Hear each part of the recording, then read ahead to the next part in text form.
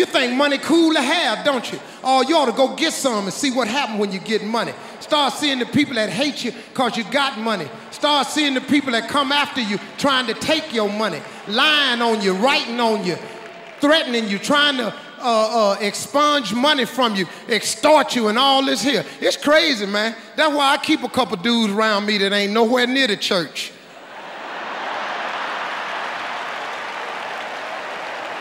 I got some partners over there that do something to you if you come up to me with it, because sometimes I forget to pray. Hello. Send somebody over there to do something to you. I just sorry about that. Probably shouldn't have said that. I was going real good a minute ago, but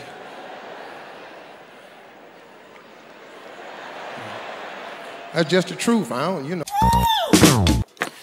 What's going on, everybody, and welcome to another episode of Tunji's podcast. I am your host, Tunji Taylor Lewis. Happy start of the week, everybody. I'm recording this Sunday night after having hung out with my lady and our friend all day, and thinking about what I wanted to discuss for today's topic. I thought it'd be interesting to sort of take from like the conversation I was just having with my girlfriend and our friend in a restaurant just now and carry that over into the podcast today, which is to say that I'm very, very grateful for social media. Social media is an amazing thing. Like, you know, regardless of all the problems, regardless of all the fakery that's on here, regardless of all of the, you know, deception and mean people that would be out there, I do believe that social media ultimately is an amazing, awesome thing. And social media has been great for me because social media has really...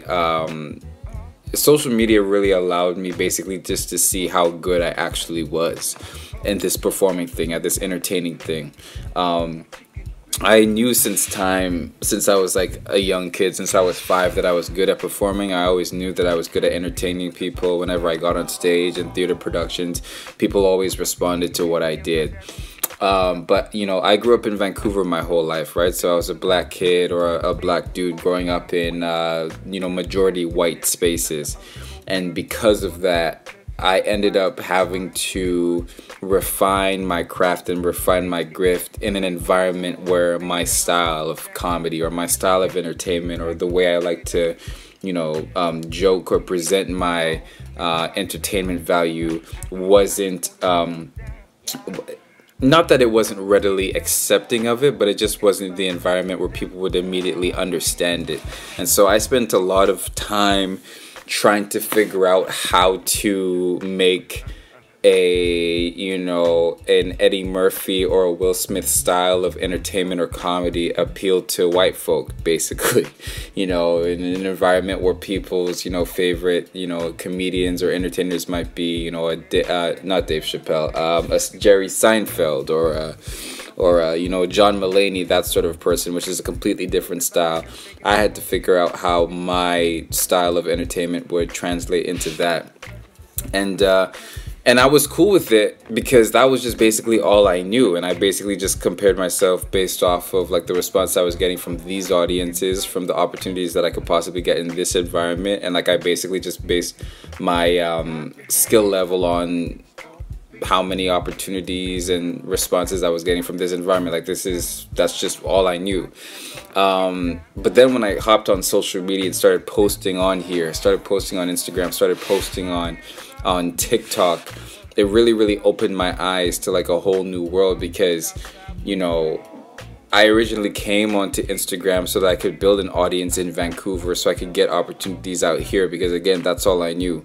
But then I just started to realize that the people who started to gravitate towards my stuff was, you know, black people in the United States, which was crazy to me at first because I was just like, man, I'm not even from the States. Like, you know, I'm not African American. Like, obviously, like, black American culture really resonates with me, whether it's the music, whether it's like, you know, the style of entertainment, whether it's fashion. Like, obviously, like, you know, black people in America have really influenced, you know, black people all over the world, and I'm certainly one of those people.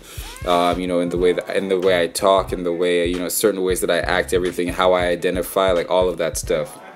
But I just never thought in a million years that the stuff that I was posting would get, Black Americans to mess with me without a cosign, just by me posting it. And it was crazy for me at the time to think about like how like currently on Instagram right now, more people follow me in New York than they follow me here in Vancouver. Like I have more followers in New York than I have in Vancouver. And mind you, I've grown up in Vancouver my entire life, so that's crazy. I also have the same amount of followers as I do in Vancouver, in Houston, and in, do you remember the other place, babe? Vancouver, Houston, and Atlanta. So the same amount of people in Atlanta and Houston follow me as they do in Vancouver. And again, I've grown up in Vancouver my entire life. That should not be the case, but that's the beauty and the power of social media. And upon thinking upon it in hindsight, it does make sense, because again, like this style of entertainment that I have is, Black American based. Like, Will Smith, Eddie Murphy, you want to get into Kevin Hart, you want to get into Martin Lawrence, you want to get into, before, like Bill Cosby was a huge influence on me, even though I hate the man. Steve Harvey, Cedric the Entertainer, Kings of Comedy, that's the stuff that really, really, goes deep with me, other than, old style type of entertainment, 1950s, 1960s, that sort of stuff. But Black American comedy entertainment really resonates deep with me, so that when that comes out on social media, of course Black Americans are going to be the ones to embrace it. And that really, really just opened my mind to, just like a whole new world and just like different possibilities, and not always constantly having to be in a position where I have to prove myself or work so much harder than everybody else to prove that, I'm deserving of a position or of an opportunity. I'm good enough as I am, and I'm actually very grateful that I was a Black dude growing up in a white world and like trying to make my art resonate in the white world, because without knowing, I was already up against like a whole bunch of like, difficulty, and adversity, and it really forced me to really like make my stuff that good, so that it didn't matter what environment I was in, I was gonna resonate. So like, I grew up, around a lot of white people. I went to a Christian majority white university. And Black comedy is very, edgy, it's very controversial, it's very, it can be vulgar at times. You can do none of that stuff. So I had to basically find how to find a way to entertain these people, but also in a way that was authentic to me. And that was the first time I ever did that consciously, but essentially I had been doing that my entire life, not just in performance settings, but in social situations. I had to find a way to relate to the people that I was talking to, because they grew up in a very different experience that I did. I grew up in a, very, a household that wasn't like very African, but definitely was based on African values. That wasn't the environment that, my friends at school were growing up in. My lunch was, sometimes it was rice and stew. That's not something that my, classmates at school ever ate. You know what I mean? Like I just really, really was always in an environment that wasn't native to me, and I was putting stuff out there that wasn't native to the environment that I was in. And I guess just to round it back off, like that's just I guess that's just sort of me trying to encourage myself, because I am currently like going through a phase in my life where I'm feeling frustrated by not fitting in, by not fitting in the city that I'm in, by not fitting into a lot of the social circles that I find myself in.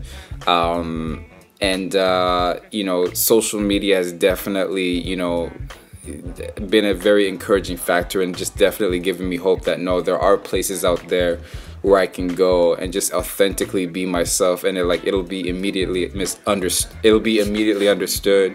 My girlfriend's definitely a good example of that. Just somebody who I don't have to explain myself to, I can just be me, and she'll immediately love it and embrace it. And so I'm basically just right now on the search for like a city version of that.